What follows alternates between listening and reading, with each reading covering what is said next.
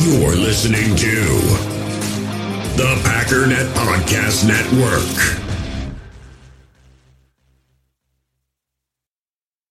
Another day is here, and you're ready for it. What to wear? Check. Breakfast, lunch, and dinner? Check. Planning for what's next and how to save for it? That's where Bank of America can help. For your financial to-dos, Bank of America has experts ready to help get you closer to your goals. Get started at one of our local financial centers or 24/7 in our mobile banking app. Find a location near you at bankofamerica.com/talktous. What would you like the power to do? Mobile banking requires downloading the app and is only available for select devices. Message and data rates may apply. Bank of America N.A., member FDIC.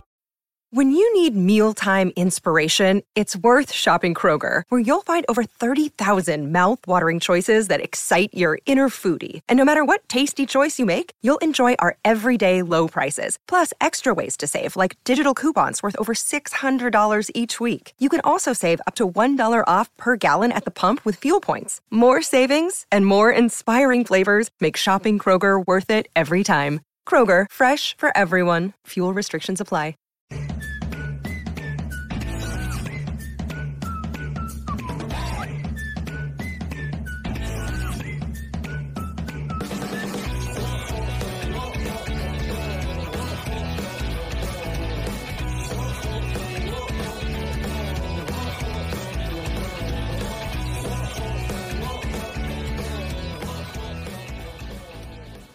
What's up, guys? Welcome into Good Morning Lambeau. My name is Clayton. You can check us out on Packernet.com. You can find me on Twitter at Packers_access. You can email us at PackersTotalAccess@gmail.com. You can text us at 865-658-5824. I'm joined alongside Tim live in Green Bay. Tim, how's your morning going, bro? Getting that diesel going. It's hitting me. Got to have that diesel. We're ready, man. Yeah, I've actually broke out. I'm going to get made fun of, and it's totally cool, man. Look at that. I broke out the Frosty the Snowman mug. Hey, there you go. It's that time. We're expecting a little snow. We're expecting flurries tomorrow, Tim. So I thought, you know what? Let's get festive here. So, that's cute. You getting some flurries? Yeah, We got grown men snow up here.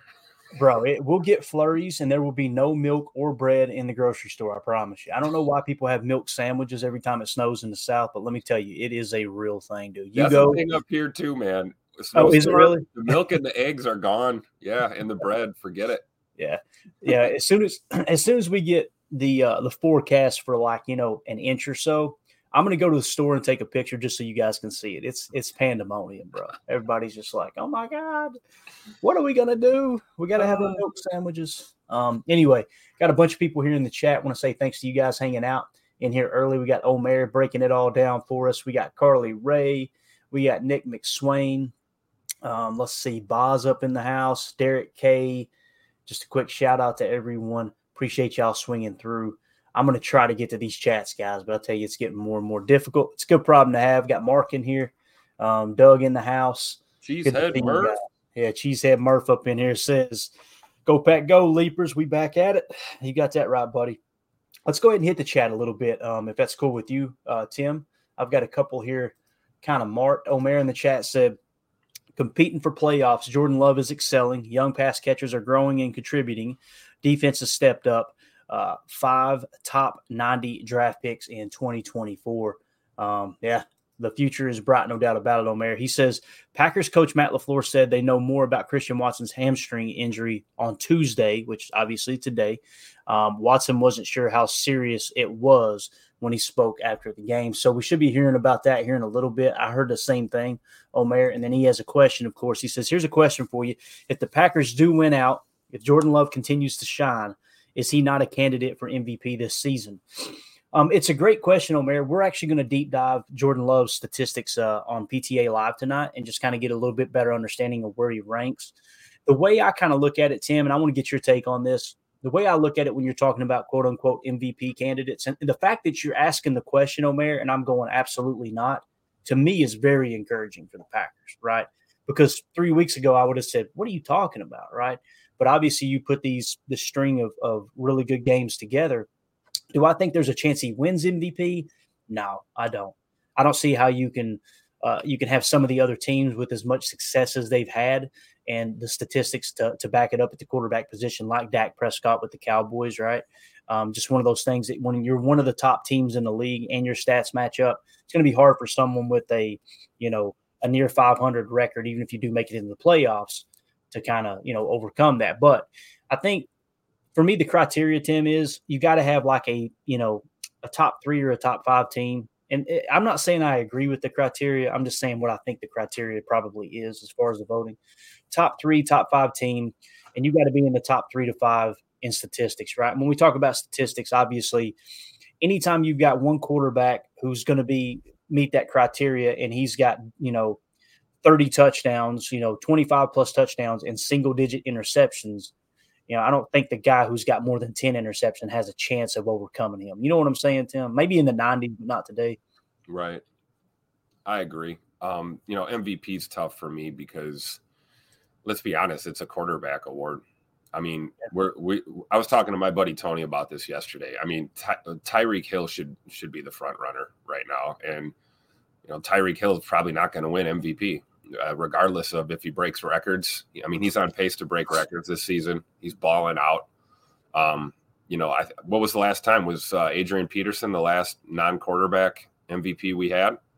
Back when they had to split it with him and Brett because Peterson's numbers were just so stupid ridiculous that season that they absolutely had to give it to him. So at this point, I mean, the MVP award in my eyes is it's the most valuable quarterback. And I think the criteria that you laid out is, pretty accurate. I'm not sure what the specifics are when they do the voting, but if we went out, 11-6, looks like a pretty respectable record. I would think Jordan Love would belong in that conversation. I would say maybe someone could make that argument, but I'm with you. It's probably going to go another way. And, you have to look at the whole year, right? Most valuable player of the entire season as well, So that's not to take away from anything that Jordan's doing right now or this team is doing.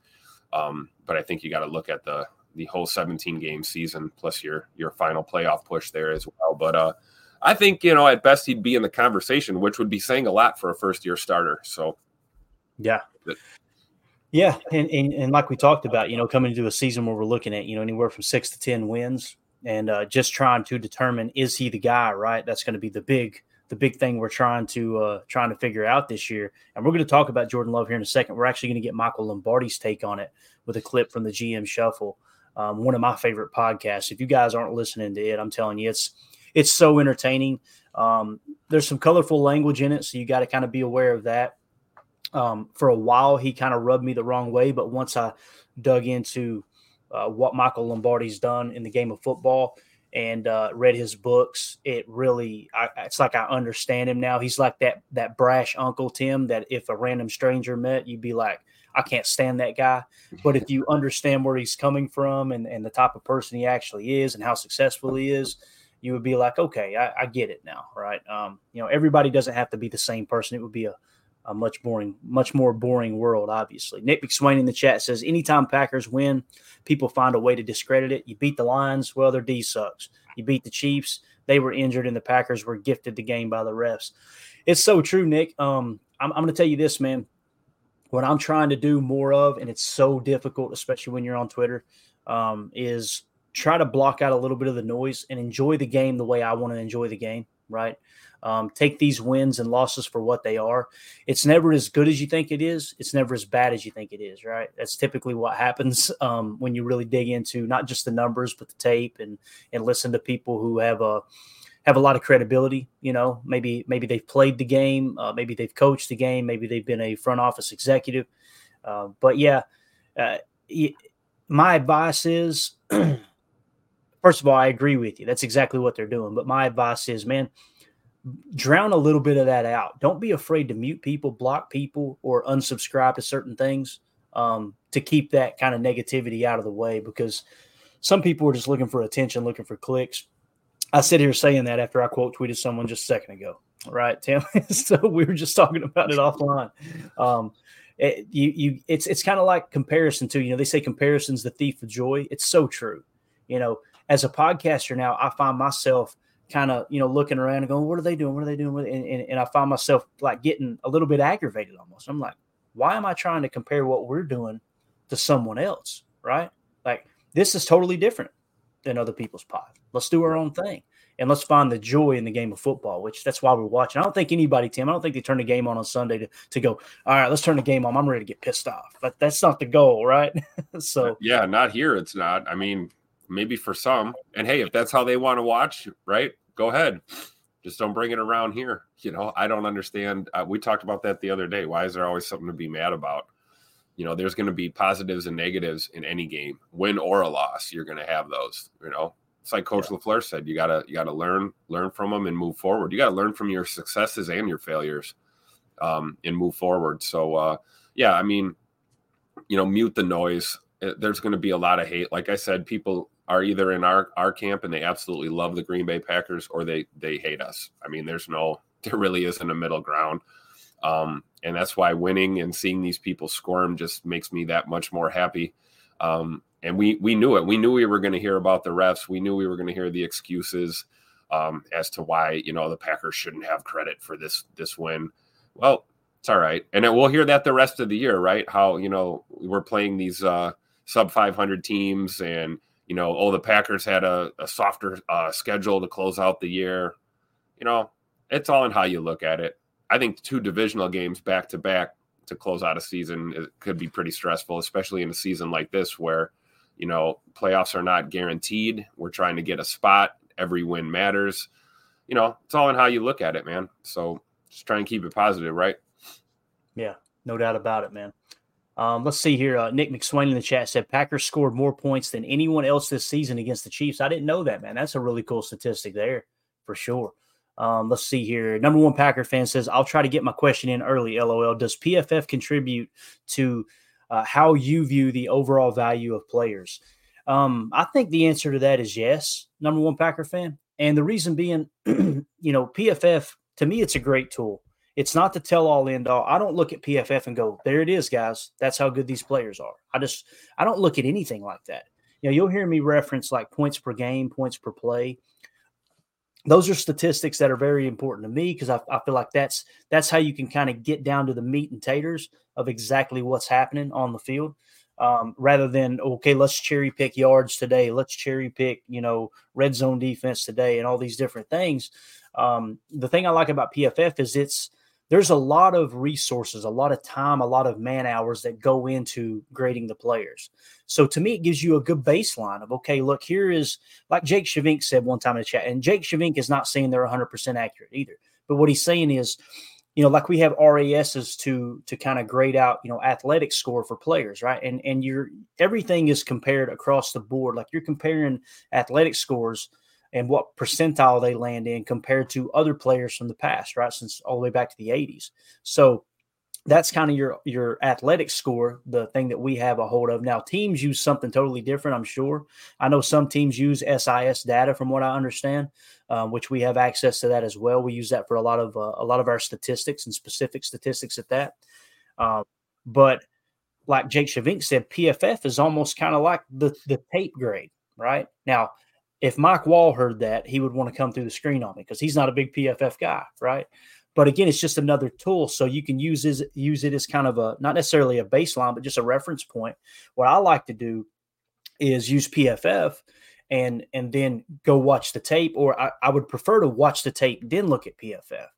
But I will say this, a large majority of the time, PFF matches what I see on tape. It's very rare that I go, oh, man, that one surprises me. Now, watching the game live, absolutely.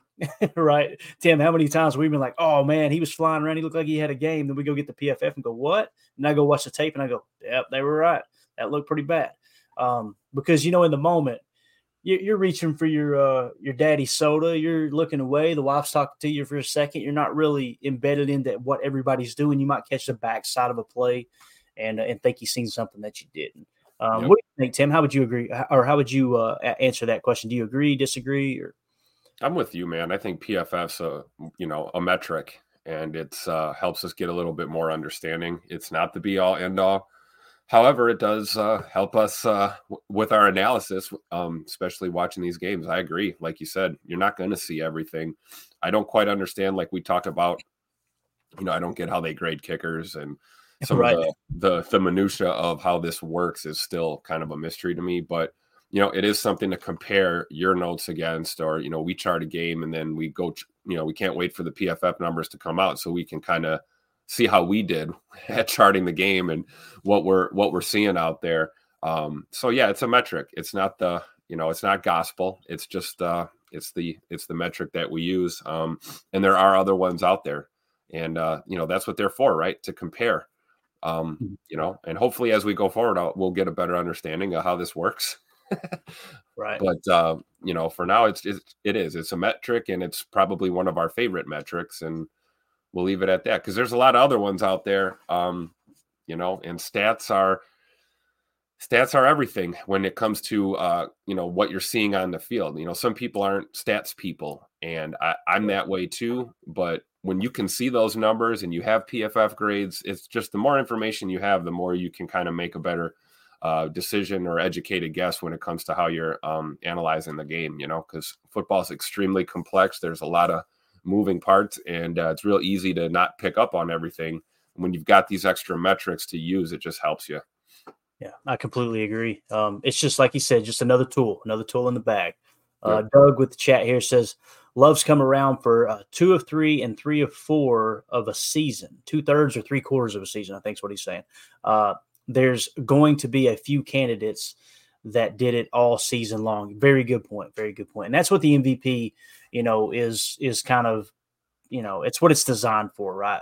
The most valuable player. Can you say that Jordan Love is the most valuable player? Now, people like to kind of look at it from different angles, and I'm not here to say they're wrong at how they want to view that award, just like we talked about how you consume podcasts or football content.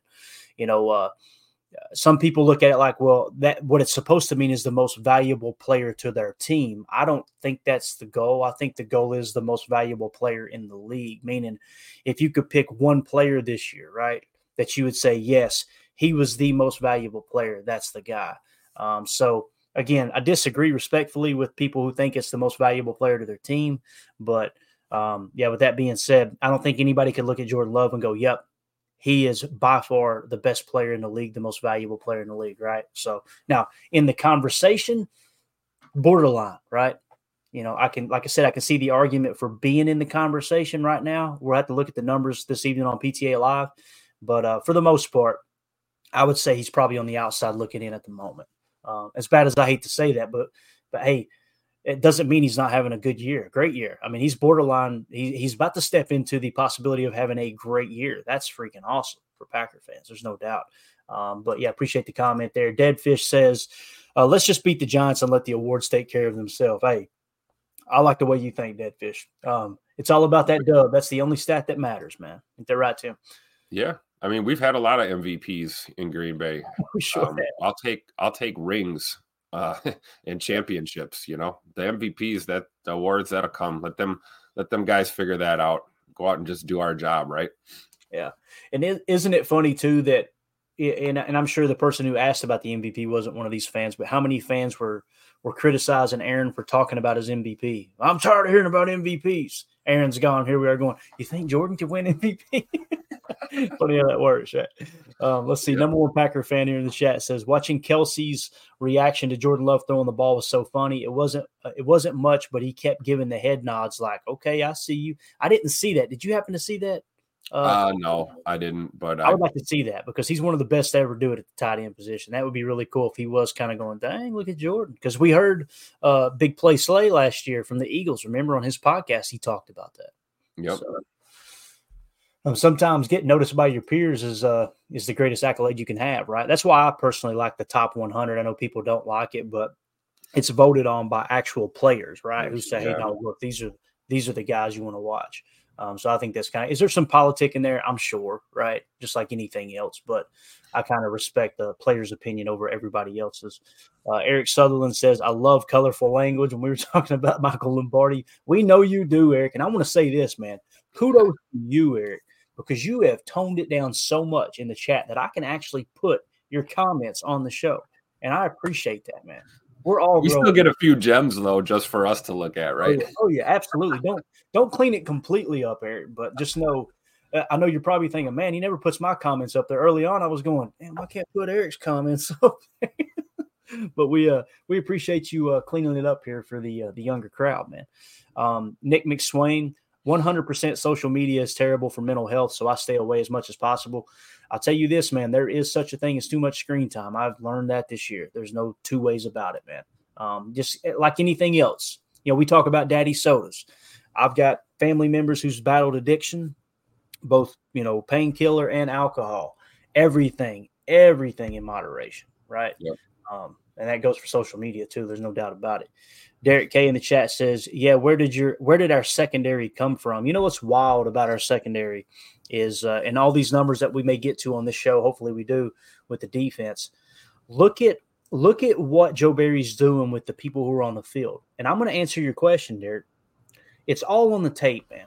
Every answer to every question is on the tape.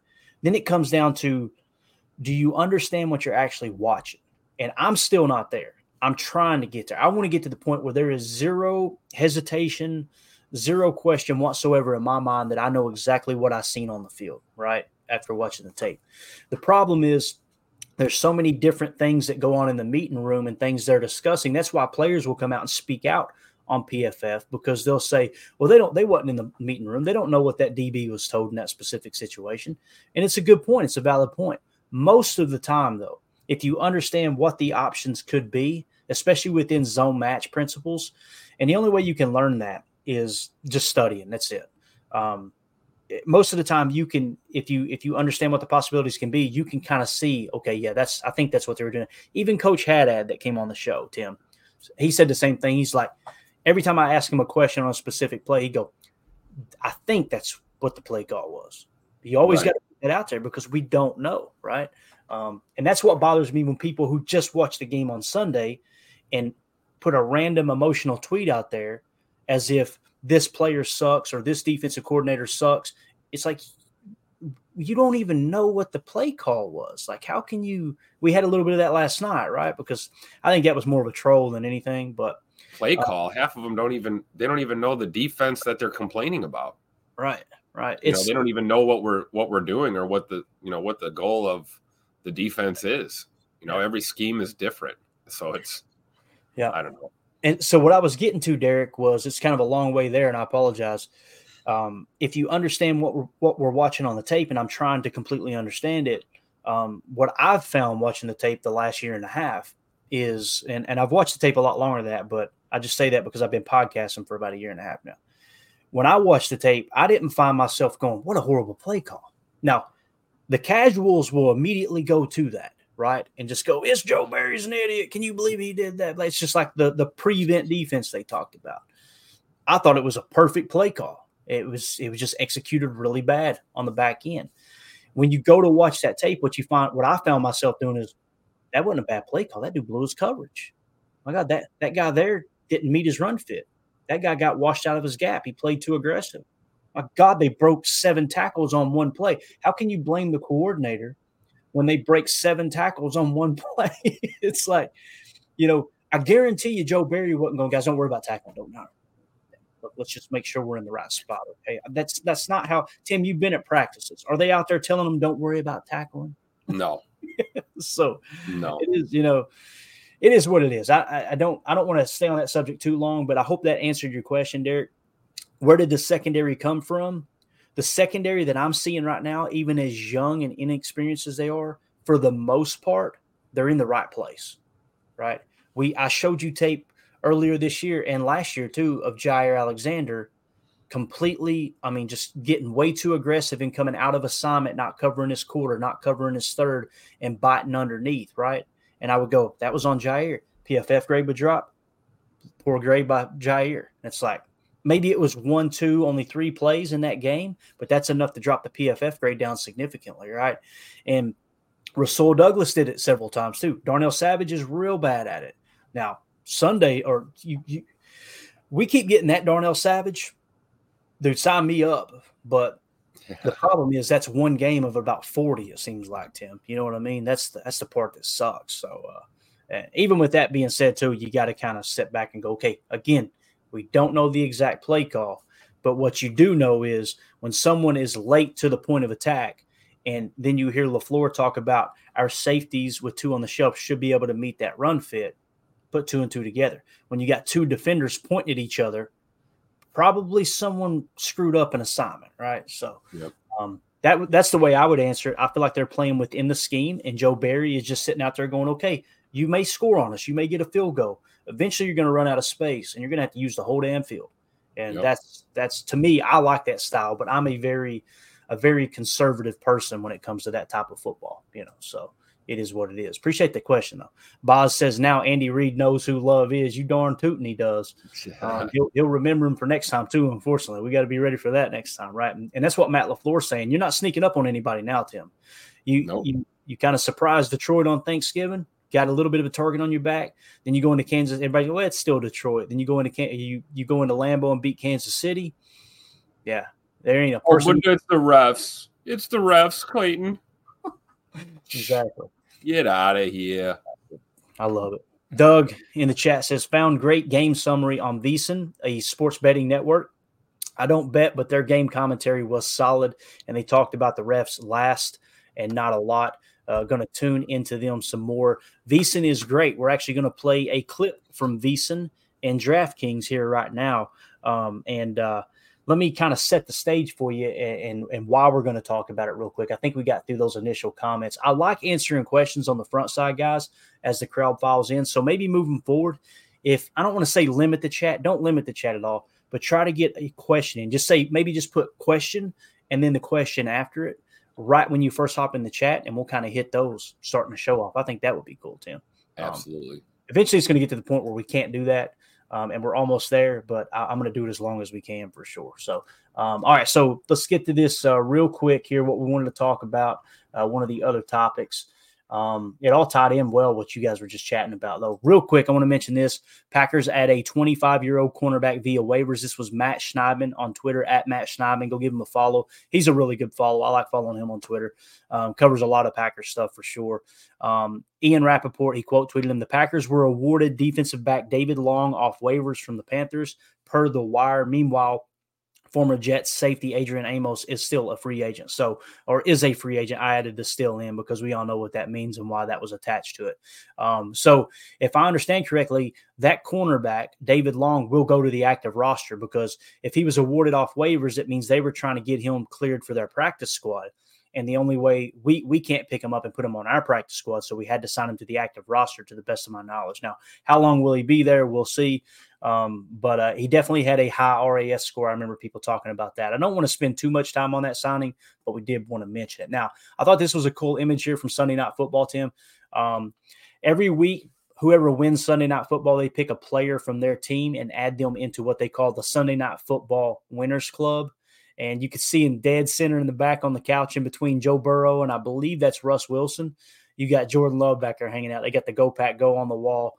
I think this is pretty cool how they do this. Just a little illustration. By the end of the year, this full image, you'll have an idea of what teams won on Sunday Night Football. I think it's good branding. I think it's kind of cool, man. What do you think about Love being out there representing the Packers, though, dude? In the hobby, it's not easy being a fan of ripping packs or repacks. We get all hyped up thinking we're going to get some high-value Jordan Love card, but with zero transparency on available cards and hit rates, it's all just a shot in the dark. Until now. Introducing slab packs from arenaclub.com, the only repack that provides real value, a complete view on all possible cards, and clear hit rates for each one. Now when I buy slab packs on Arena Club, it finally feels like I know what I'm getting. And honestly, the best thing for me and my son is the fact that we're kind of novices into this. When I walk into a card shop with my son, and a card says it costs $40, kind of just taking his word for it that that's a good value. So I appreciate the transparency on grading, as well as just getting excited about seeing what you could potentially get. Right now, you can get 10% off your first purchase by going to arenaclub.com/packdaddy. Wow, that's crazy offer. 10% off a $400 slab pack. That's $40 right there. Anyways, that's arenaclub.com/packdaddy for 10% off your first purchase. We all have smartphones, and we all know they're pretty amazing, but they also can be amazingly distracting, especially when we're around other people. So US Cellular wants us to reset our relationship with our phones by putting down our phones for $5. That's right, a company that sells phones wants us to put down our phones. And to see what we find, learn more at uscellular.com/built for us.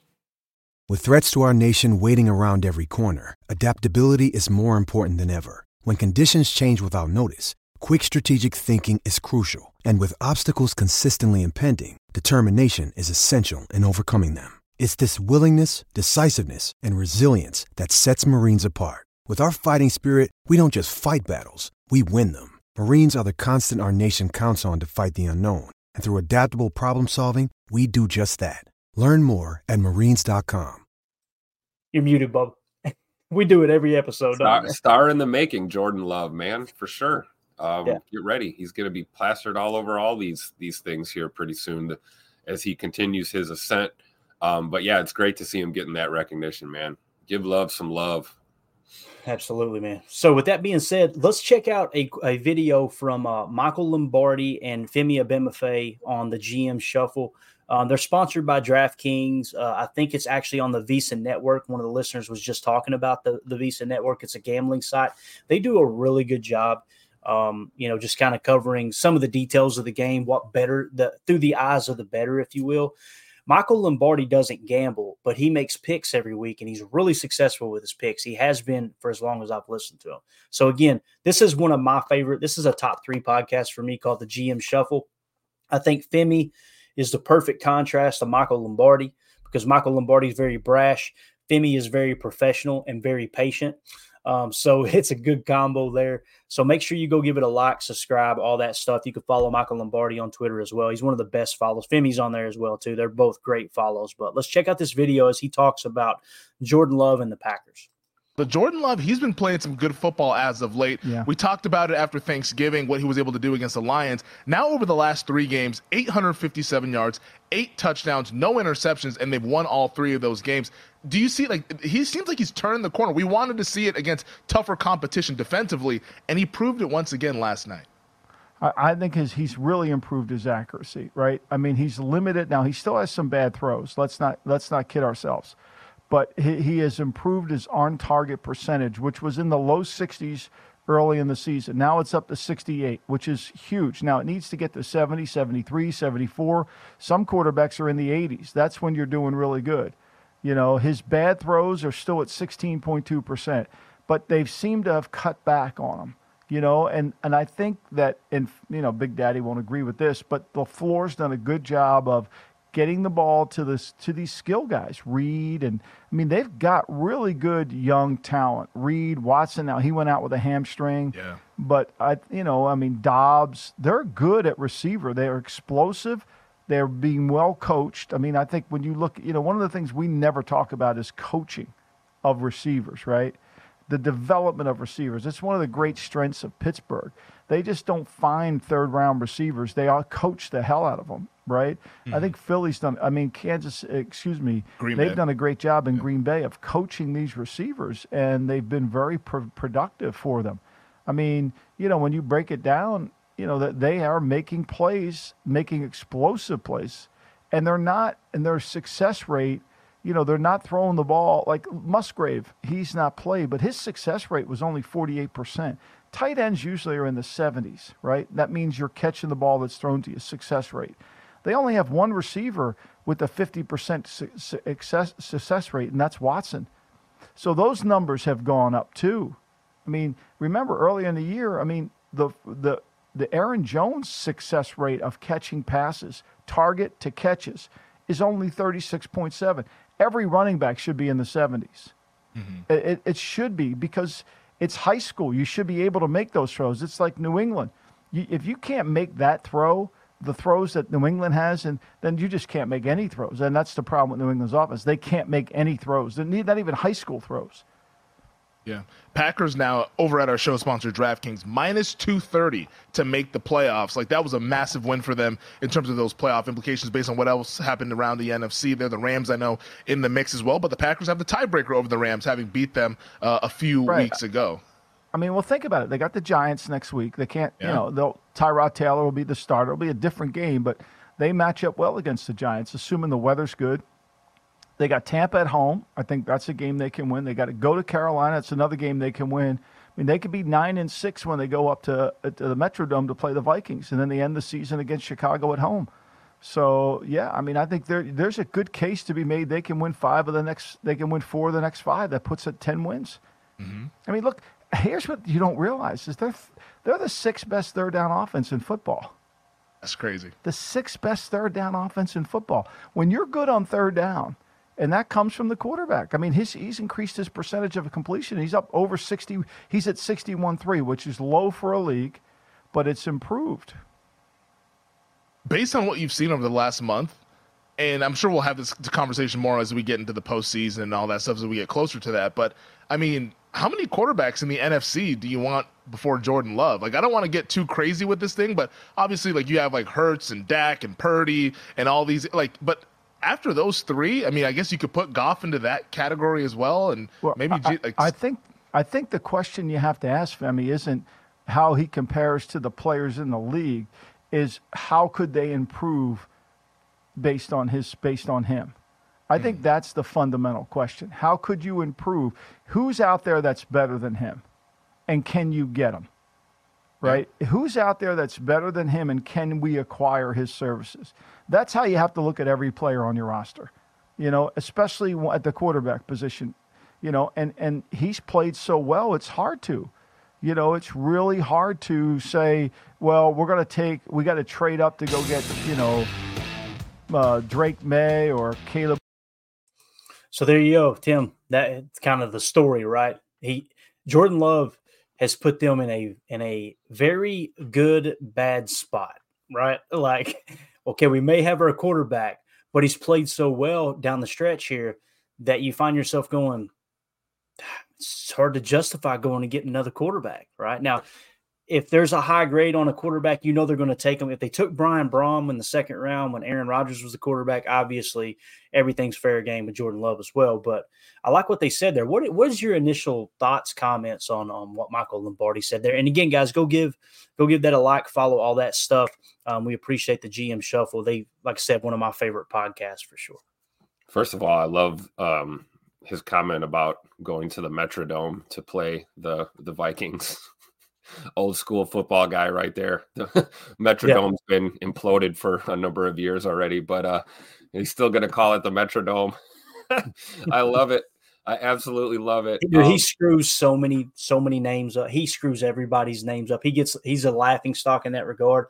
Me doing a podcast, I don't think too much of that because I screw stuff up constantly. Oh yeah, no, I love it. As much as us, yeah. I love it. He might be doing it on purpose.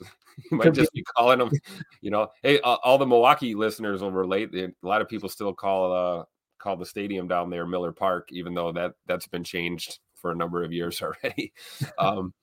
But yeah, no, I think Lombardi hit on a couple good points there, especially that last point. How many quarterbacks are better than Jordan Love that are out there right now? And I think Jordan playing so well and making things tough on our GM, I'm all for it. I'm all for it. Don't forget, guys, like you want to ask me about the draft and quarterbacks available. I don't want to hear it. I want defensive line. I want offensive linemen drafted. I would love another right guard, maybe a left tackle, defensive tackle.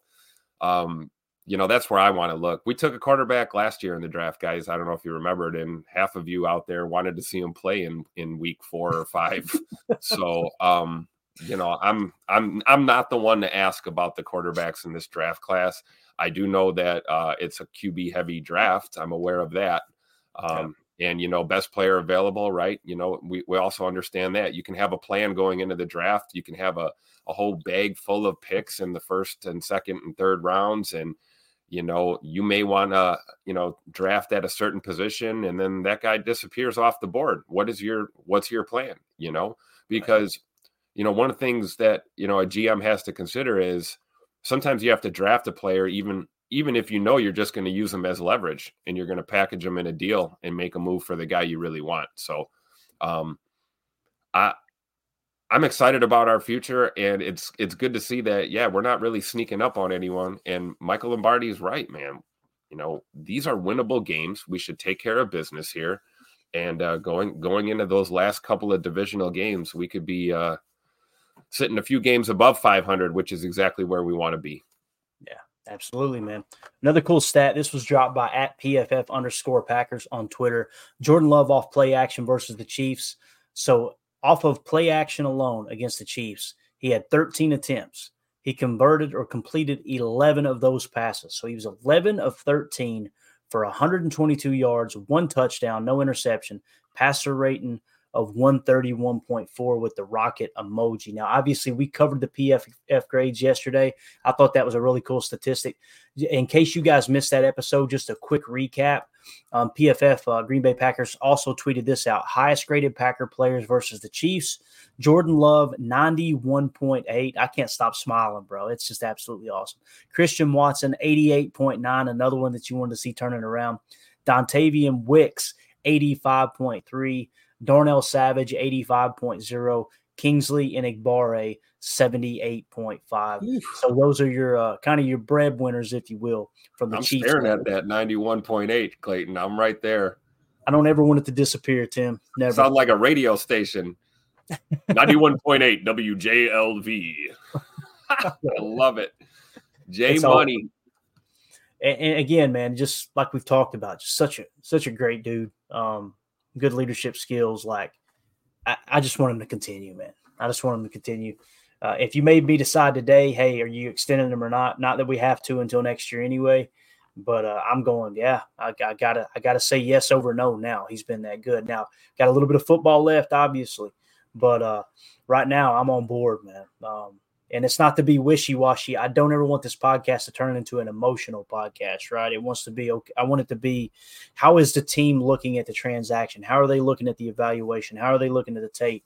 We want to get as close to that as we can. I know we are failing miserably currently, but hopefully with enough practice, we'll get to the point where we're there. But like Michael Lombardi said, former GM, he's making it real difficult. J Love's making it real difficult to say, yeah, let's go get another quarterback. It's awesome. Another thing that stood out, Kenny Clark, check this out. We were talking about one of the big things was the team underperforming. The high-priced players. Kenny's one of those guys, like one of the highest cap hits on the team for next year, and it was this year until they moved some money around, if I remember correctly. But he's really turned it up since week 11, right? We're in week, 14 now, I think, Tim, if I remember correctly. Let me make sure. I think that's right. Yeah, I think week 14 is this week's games. So since week 11, so 11, 12, and 13, the last 3 weeks, right? He's fourth amongst all defenders with 20 pressures on the quarterback. When we talk about it's so important to have that true 3-tech, someone who, when you say a 3-tech, notice we didn't say nose, notice we didn't say edge. When you specifically mentioned 3-tech, and some of you guys are going, Clayton, that's brilliant. Where'd you get that from? Michael Lombardi. He's a guy who talked about it. He said, every team in the league, he said most teams in the league think they have a 3-tech, and they don't have a 3-tech. What he means by 3-tech is someone who can line up between the guard and the tackle and apply pressure on the quarterback while still helping provide like substantial run support. That's what you mean by a 3-tech. A nose is just you're in there to stop the run. Right. You're controlling 2 gaps. You're trying to put a big, 330-pound hog molly on the center and occupy those 2 A gaps. Why we like Big TJ there, right? Absolutely. Yeah. So with Kenny kind of turning it on, Tim, this is what you need to see, man. You need to see it continue too. This, as Kenny goes, this defense will go because he's going to continue to apply pressure on the quarterback from the middle. That's what you need, man. Yep. And he knows what he didn't have a great start to this year. Absolutely. But he is an absolute leader, especially on that D-line with that D-line group. But, he's up there with Rashawn as a leader of this defense as a whole. And I think Kenny just kind of realized like, well, I can be that leader, that locker room guy. I can be the guy working with you after practice and, all of this, but I need to go out here and ball. And I think something has just kind of clicked with Kenny. And, a lot of this is, you're right, the way he's being schemed up is really helping now, putting him in a position to succeed. And you see him out here, 20 pressures since week 11. I mean, you talk about somebody lit a fire under him, or, knowing Kenny Clark, he probably lit a fire under himself and was just like, hey, it's time for me to step it up. And we see the play of our defense following suit. So salute to Kenny Clark, man. Yeah, no doubt about it, man. You love to see him turning it on. Another one that turned it on Sunday I thought was cool. I mean, he didn't play lights out, but still played good. Keyshawn Nixon in coverage versus the Chiefs. 6 targets, They caught 4 of those 6 targets on him for only 32 yards. He had an interception. So Mahomes' passer rating when he targeted Keyshawn Nixon's guy, now whether it was zone or man coverage, 40.3 passer rating. And obviously the interception, Tim, was the big play of the day. And we've actually got a quick video from Packers.com of Wayne Larrivee and Larry McCarron calling that play. Guys, we need to take a second and count our blessings when it comes to our radio broadcast team, because I'm telling you, they're the best in the business. I think you'll agree after you hear this. Listen to the emotion. Listen to the rock Larry McCarron in the background. Before the play can even finish and Wayne can talk, he's screaming like every fan was screaming. Like you guys heard me describe Mandy downstairs screaming at the top of her lungs, made me jump up here in the studio. Like, what the heck? And she was a second ahead of me on the TV downstairs. But let's check it out here. Here, like I said, this is Wayne Larrivee and Larry McCarron on the Packers Radio Network. In the shotgun, 2 receivers right, 2 on the left. Snap Mahomes, lofts it right side, intercepted. Keyshawn Nixon on the interception, and he's out of bounds. Pass intended for Sky Moore, and Keyshawn Nixon played it beautifully. What a huge moment. You love it, dude. Did you hear the rock, Tim? Keyshawn! Yes. I love it, dude. That's how you and I would call a game. It wouldn't be near as good or professional, but we would just be screaming over each other the entire time, dude. And I think we talk about like with podcasts too, you know, you'll notice we move around a lot, right? We're not professional. You know, the audio was horrible a couple episodes ago. We'd rather that not happen. I apologize. Okay. It is what it is. It was on Restream side. We'll get it fixed. But I never want this show to turn into something where we're not allowed to look away or somebody walks in the room, mute the mic and talk to them. Like, we're just a couple Packer fans talking ball, right? And we want to bring as much in-depth analysis as we can from other opinions that we find across the internet, across Twitter, across all the great podcasters that provide Packer content, right? It gives us a chance to promote them and give you guys some of the stuff that happens. For me, Larry McCarron and The Rock, Tim, they're the best, dude. Yeah, oh, for sure. I mean, I'm sorry, Wayne Larrivee and Larry McCarron, The Rock. Yeah, Wayne Larrivee, I mean, he's got the voice, man. You know, that's something that, you know, God blesses you with, or he chooses to bless you with other things. Some people don't have the voice, but he certainly does. And then The Rock, what can you say, man? I mean, the guy breathes and lives football. I mean, you want the personification of, you know, football is Larry McCarron for sure. And those two are priceless, man, together. And plus, you know, The Rock also gives us that, we talked about, you know, the post-game interviews that he gets that access, you know, in the tunnel just before the guys hit the locker room. And, you know, he's always asking the right question, giving us good insight. And yeah, I think we have the best in the business for sure. Certainly the best in the league. You know, and call me a homer if you want, but I don't know. They're the real deal, man. I would want to listen to nobody. If it isn't Madden and Pat Summerall, then it better be Wayne Larrivee and Larry McCarron for sure, in my book. Yeah, no doubt about it, man. Let's do this. Let's hit the comments real quick. We'll get caught up, and if we got time, we'll hit a couple other things. If not, we'll just finish out the comments. Eric Sutherland says, I see Box said his plan is to be in Green Bay next season. Did you happen to see that, Tim? I saw some Twitter interaction, or he said, you know, someone said, hey, we need you to come back or something. And he said that's the plan. Right? Yeah. I mean, we know we're screwed either way. Right. So, and that's not about, you know, Bakhtiari. It's about the money, right? Like, it does not matter. You know, guys, I've said this before, I'll say it again, and I'll be the first to eat my words and say I was wrong, but I'm willing to bet he's not giving any discounts. So you guys can get the whole, that out of the picture right away, you know, and the cap hit's going to be the cap hit pretty much whether he's here or not. Right, Clayton? I mean, there's not much.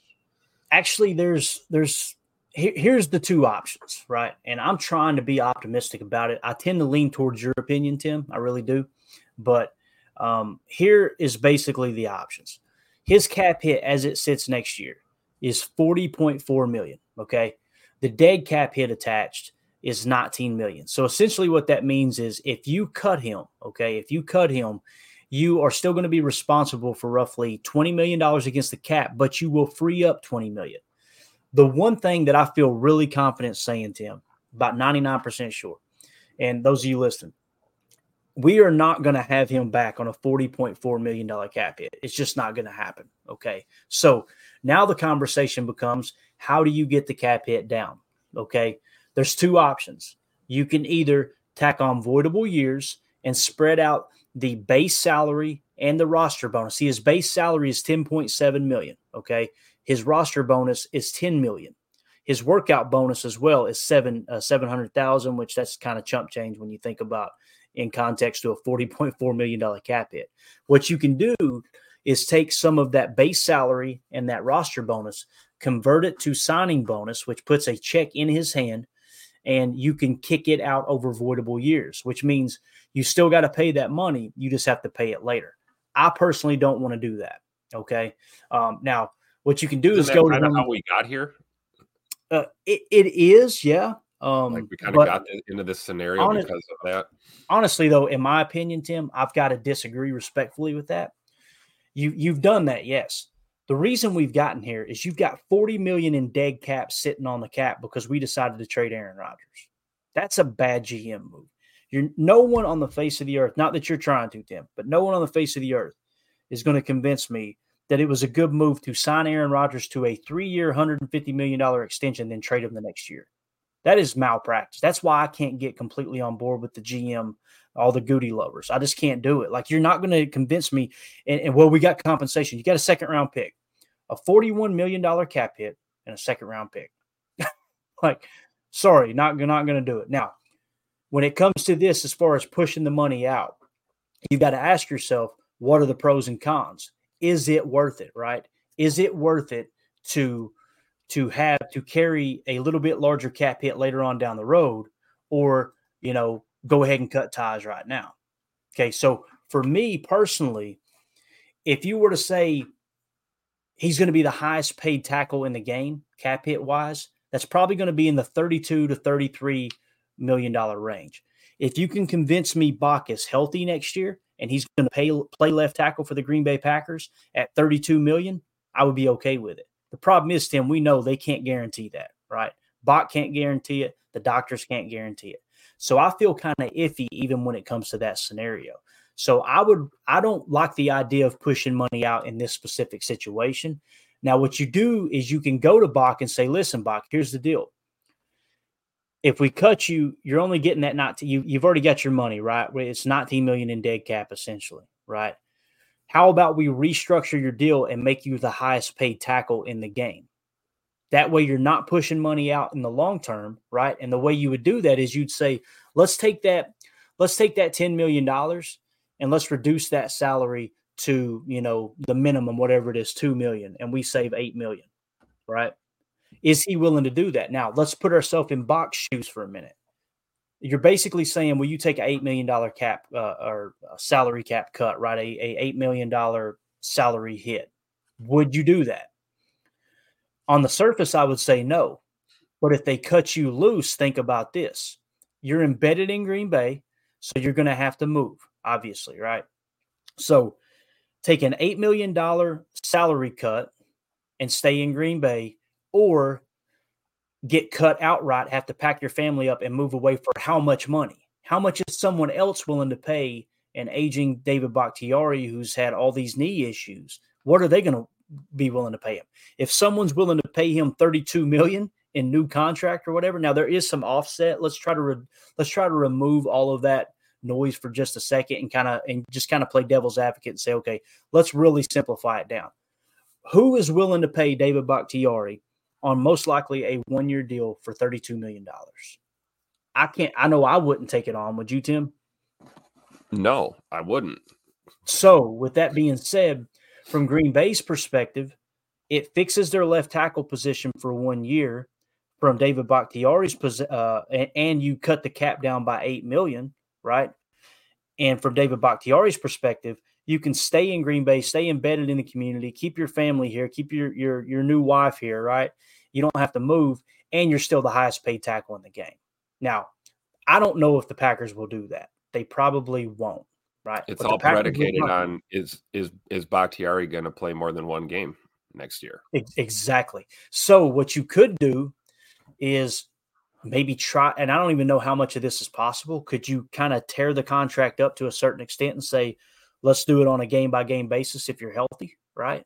That I don't know if that's available. I don't know if that's possible. I'm not a cap guru, nor do I pretend to be one. With that being said, that's where things get tricky. So what I think Goody will probably do is just come back and say, "Hey, man, what do you think about let's cut your roster and your base salary down in half and tack on voidable years." He's not going to be willing to do that. If he's not, then he'll move on. Like people were saying in the chat, the Jets will pay $32 million for him. I doubt it. I don't know if you guys have caught on here lately, but kind of feels like some of the Jets' momentum around the Aaron Rodgers experience is losing steam. Tim, would you agree with that or no? Am I off base there? Yeah, I think. Just we're on the periphery here because I don't pay much attention to the Jets anything other than the Packers. Yeah, but hey, I think. They certainly need help on the offensive line more than we do. We could definitely say that. But yeah, I don't know. I think that I don't know. I don't want to use the word soured if they're soured on this, but it is a good example of, you want to let your player play GM a little bit. This is what can happen. And I'm just going to leave it at that. There's nothing that the Jets didn't give Aaron Rodgers. Did they say no to him at all in any way, shape, or form? And now you look at how their year's panning out. If I was a Jets fan, I'd probably be a little upset right now. And they are too, man. Let's just be real. And it has nothing to do with Aaron getting hurt. That he's got no control over that. But the mess that they made with their roster, that's a different story. Now with Bakhtiari, yeah. The problem I have is, and first of all, I got to preface this with nothing but respect for David Bakhtiari and what he's done in his career here with the Packers. I remember him coming in as a rookie and just seeing the ascent from that point, to where he is now as one of the best proven left tackles in football. You can't take that away from him. However, David Bakhtiari, I think we can all agree, is not a long-term solution at left tackle anymore. Not at all. At best, we're talking about getting another year out of him. At best, that's the best case scenario. And I don't see where he plays too, Tim. I really don't. Exactly. And so that's why I wonder, and then here's the other thing. Let's say we do get best case scenario. Let's say Bach is great. The knee's as best as it's been. He's feeling good. And we get a deal done. Maybe he does, restructure again. And let's say he plays, 10 to 16, 17 games next year. Okay, well, what do we do with Rasheed Walker? What do we do with, what is the future plan of getting a left tackle out there for the long term for this offensive line? I guess that's my question, and also roster spots at a premium. Here's a guy you're going to pay a lot of money to. You're going to want production. You're going to want him playing. What does that mean for the youth of the team? We know there's a youth movement going on. So again, if you ask me right now, do you want Bakhtiari to be a Packer next year? Absolutely. Absolutely. Right. Of course I do. But we got to look at other things besides, like you said, Clay, we got to take our heart and our emotion out of it. Yeah. And one thing Goody will do that, won't he? Oh, exactly. And I think there's some validity to what you're saying too. Bach's, let's be honest, he's on the wrong side of 30. He's 32, I believe, right? So 32, 33. So, certainly, there's guys that can play that position, into their mid 30s, pushing 40s. I mean, and if anyone could do it, it's Bakhtiari for sure. A master at his craft as a left tackle. But there's some validity to what you're saying about the personal side. Bach's been here a long time. He's rooted in the community. He's got a family. He's got young child, young baby. You got the wife. You're kind of established. There is something to be said about, all right, now where am I going to pack up and go play football for a year? I don't think he's going to go somewhere. Even if we went somewhere else and played, it's probably going to be a year, and maybe we're looking at retirement. I don't know. We don't have a crystal ball, and we're not in Bakhtiari's mind, And I'm sure if you ask Dave right now, Big Dave probably doesn't know. Big Dave will probably tell you, hey, if I feel like I can play, I'm going to keep coming back and playing. Yeah, and his tweet was emotional, right? Guarantees, like, hey, that's the plan. He'd love to do that, right? That's the plan, right? So, my gut's telling me I don't see him being super friendly with a team-friendly deal, but I've been wrong plenty of times. You may surprise us. Yeah. It cracks me up how so many fans they try to make those financial decisions for the players. Like, well, if you love the game, why don't you put yourself in their position? Come on. And I'm not talking about you coming off of your normal salary that you make right now into millions of dollars. I'm talking about someone who someone else is willing to pay you that money, and you got fans saying, "Oh, he should just stay here." That's what makes it so admirable when someone like Aaron Jones does it, right? It's why we love Aaron Jones. The fact that he's willing to take a pay cut to stay here. And I say that everything that I just constructed out for you with David Bakhtiari lines up hand in hand with Aaron Jones. Everybody's looking at Aaron Jones like he took this huge pay cut. No, he even said in his presser, he's like, I didn't really take a pay cut. Look around the league. Look at what running backs are going for. They just kind of reset it back down to what the market should be. So the true market should be, what is a 33-year-old left tackle worth with bad knees, right? And I don't say that loosely trying to dog on Dave. Like, Dave is, I've put many tweets out there supporting Dave going, man, thank you for trying to come back, dude. You battled your ass off trying to get back in the lineup and do whatever you had to do to get in and make it work, and you kept re-injuring it. Dude, I appreciate that as Packer. Bakhtiari with a bum knee is still better than half the left tackles in the National Football League. That's why I personally I'm holding out a little bit of hope, thinking, what if he did agree to come back for less? And we got Bakhtiari for 1 year, and Jordan Love's playing even better, and these young receivers have grown, and you give Bach a chance to win a Super Bowl in Green Bay and not having to sell his soul like Aaron to try to go to the Jets, right? Like, all the Bakhtiari fan in me wants it to work out both for both parties. You know what I'm saying? Somehow, some way. With you, Tim, I don't see it happening either. Carly Ray in the chat says, random, but about the Jets. The Athletic reported that the Jets wanted Zach Wilson to start again, and he declined, stating concerns for injury. I seen it too, Carly. I'm trying to think of who tweeted it out. I think double check me. I think it was Diana Rossini. Listen, she's spot on with her stuff. Like, she kind of ticked Aaron off earlier in the year and this and that. It's crazy too, because I'm just going to lay this out here for you guys. Diana Rossini, to the best of my knowledge, works with ESPN. Pat McAfee is doing his show this week in the ESPN studios. Guess who's going to be live in studio on the show today? Aaron Rodgers.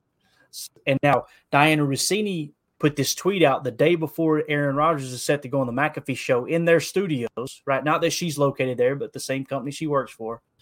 And now, like, as someone said down here real quick, so Carly, remember Carly's comment here about the Athletic reporting it, right? And I think Diana Rossini was the one reported it. Double check me on this. I could be completely off base, but I think that was the case. So now, if you go down to Nick McSwain, he says, there's a lot of conflicting information I've seen, Carly. Salah said that statement wasn't true, and Wilson didn't say that. So I seen that on Good Morning Football just a second ago as we were going live. Salah was at a presser, I guess, yesterday and said if he had said that, he wouldn't be here. If he didn't want to play, he wouldn't be here. So now you get these conflicting reports. Aaron Rodgers put Diana Rossini on blast earlier in the year. If indeed it is the same reporter I'm thinking of, I have to say that because I could be wrong. If that's the case, watch the McAfee show today when Rodgers is on there. It might get a little bit colorful. But again, that's the knock against Rodgers, right? This stuff seems to follow him, Tim. I've been an Aaron Rodgers defender. I love Aaron Rodgers. He's one of the all-time greats. I don't like the way things were handled on the way out. But, if everywhere you go, Tim, it smells like crap, what do we say? You got to check your boot. It might be your boot there, Hoss. I'll tell you what, though. I'm telling you, if that is true, I can see why Robert Saleh came out right away and said, "Oh, my guy didn't say that."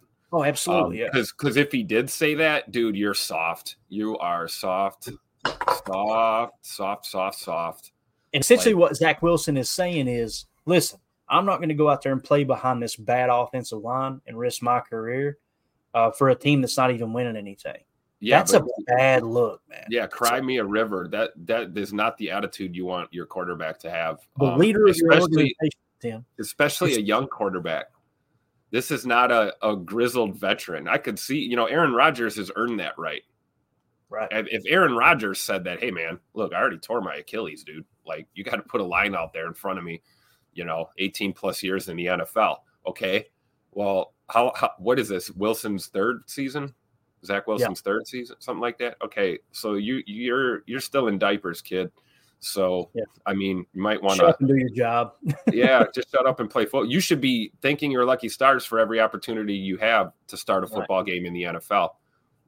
I'll just put it that way. But again, maybe he didn't say that, like I said, I mean, but I could see why Coach Saleh said, hey, my guy didn't say that. It almost makes me believe maybe he did. And Saleh's trying to cover it. But I have no inside information whatsoever. You hear my accent? No, I have none. And the vibe I got, Tim, was kind of felt like Saleh was like, I got to go out here and put this out. Like, I can't believe I'm having to deal with this. Hey,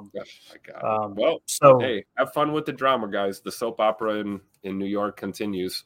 In the meantime, you guys have fun watching us in the playoffs on TV. God almighty, Tim. Why you got to do it to him? Deadfish says in the chat, if Bach only signed through 2024, do you let him play out his contract and then see if you get comp picks for him? I was trying to be funny with the Jets comment. I got you, man. I don't think you let him play it out for that $40 million. I think we pretty much covered it. That was kind of a late comment. I apologize getting to it late there, or an early comment that I got too late. I don't think you can bring him back for that $40 million. I just don't see that scenario. Now watch him do it. I wouldn't be surprised, but that's definitely not what I would do. Steve is real in the chat, says if Rodgers wants Bach, then Woody will go get him. Guaranteed. I have fun and been in the Jets podcast, and wow, it's entertaining over there to listen to all of them. I've tuned in for a couple too. I don't know which ones you're listening to, but every now and again, what I do, Tim, is just like to kind of get a filler for what the fan base is like in other cities and stuff. Some of these podcasts y'all been sending me with the Bears. My God, that is a train wreck over there, dude. I mean, absolutely horrible for sure. Carly Ray said, "Okay, gotcha. Thanks for correcting me. I definitely didn't want to perpetuate false information. You were not at all, Carly. Those are the reports going around out there. There's nothing wrong with talking about those reports. That's for sure.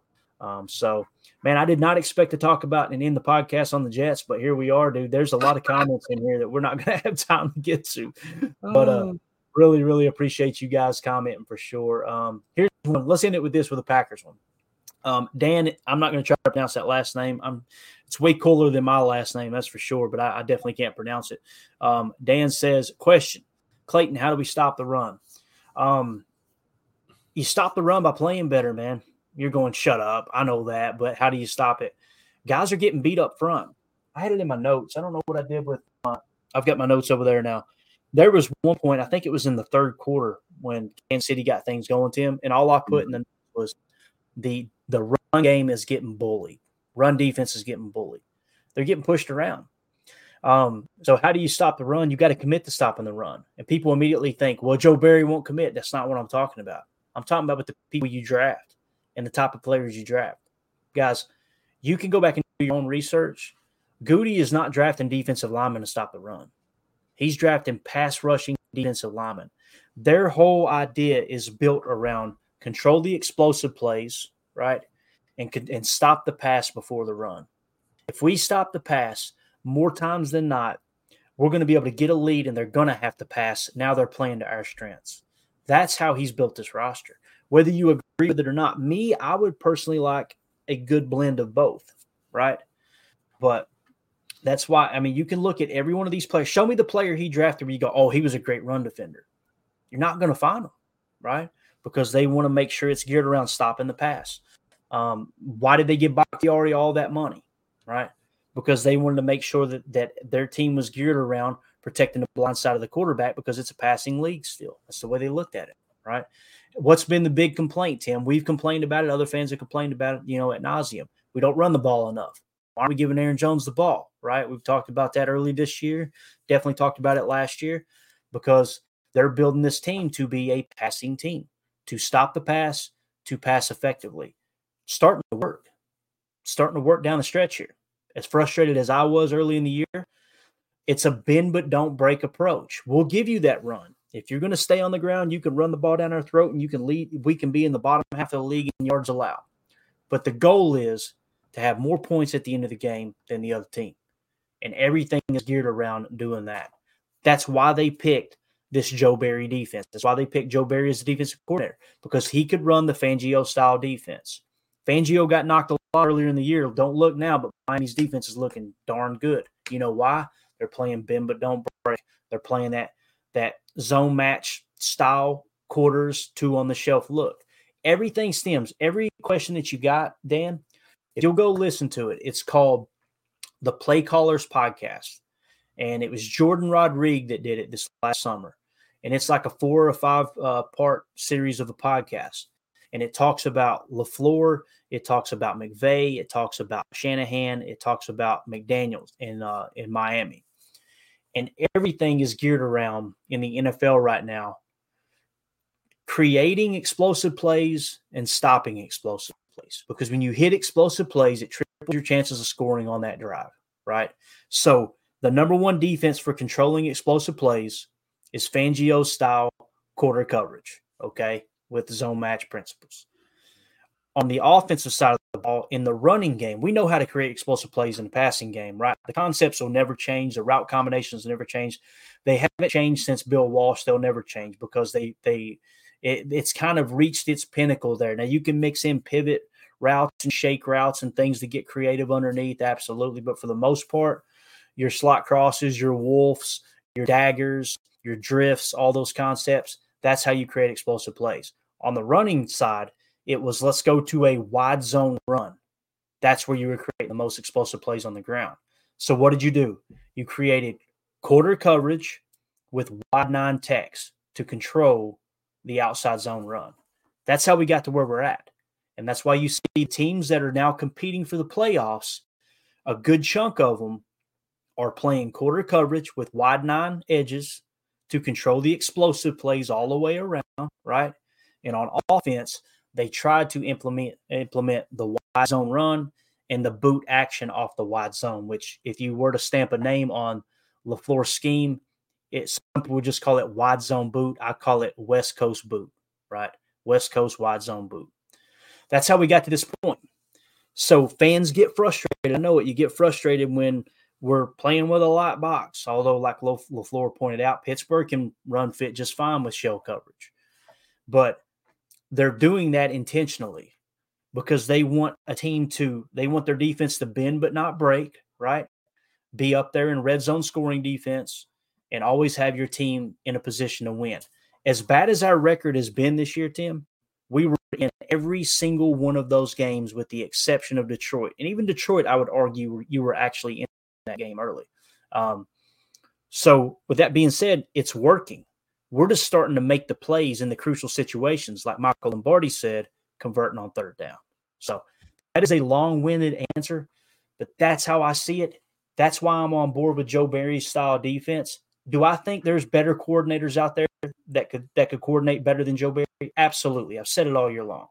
But you're not going to convince me we should fire Joe Barry when we got a top 10 defense in scoring and we've missed Jair Alexander, Rashawn Gary, Devondre Campbell, Darnell Savage, Rasul Douglas is not on the roster now. Think of all the pieces that's been missing at some point or another this year, and we're still in top 10 in scoring defense. That's why I got to tip my cap to Joe Barry, and if you look on the ticker, we put it on the ticker. Mm-hmm. Joe Barry 2024. I don't see how they could fire him unless, of course, another coordinator comes available that you go, hey, he's one of the best to ever do it.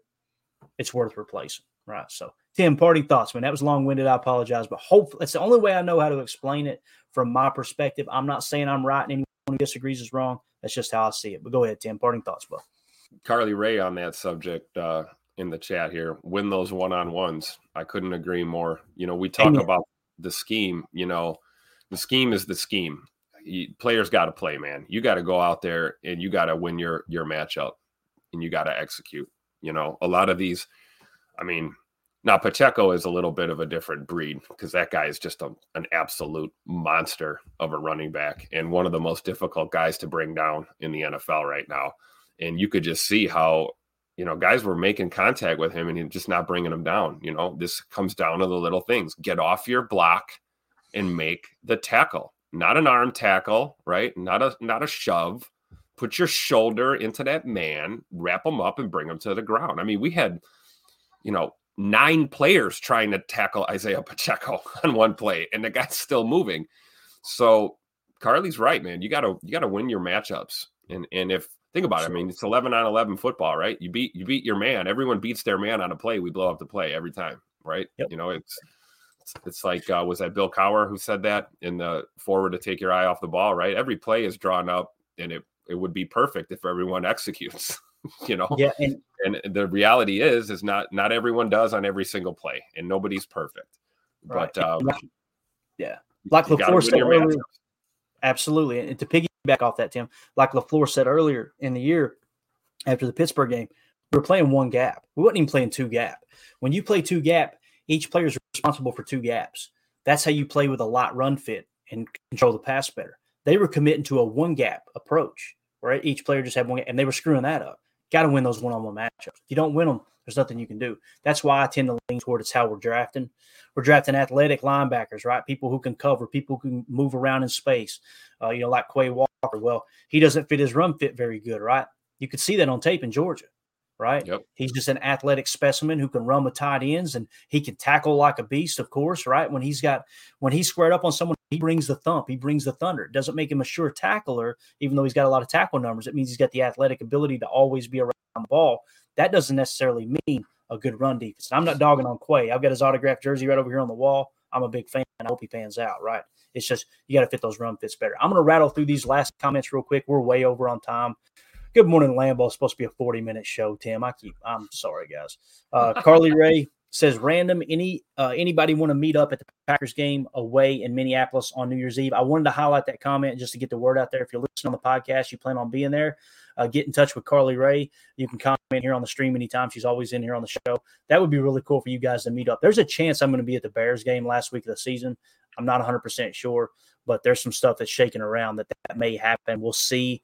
I got to go to Florida next week, so I'll be doing the pod down there on remotely. Hopefully we can make that work with good quality. But I'm fighting it like heck. But Mandy keeps mentioning going up there for the Chicago game, so we may make the trip. But anyway, y'all meet up with Carly Ray there in Minneapolis on New Year's Eve. That would be cool.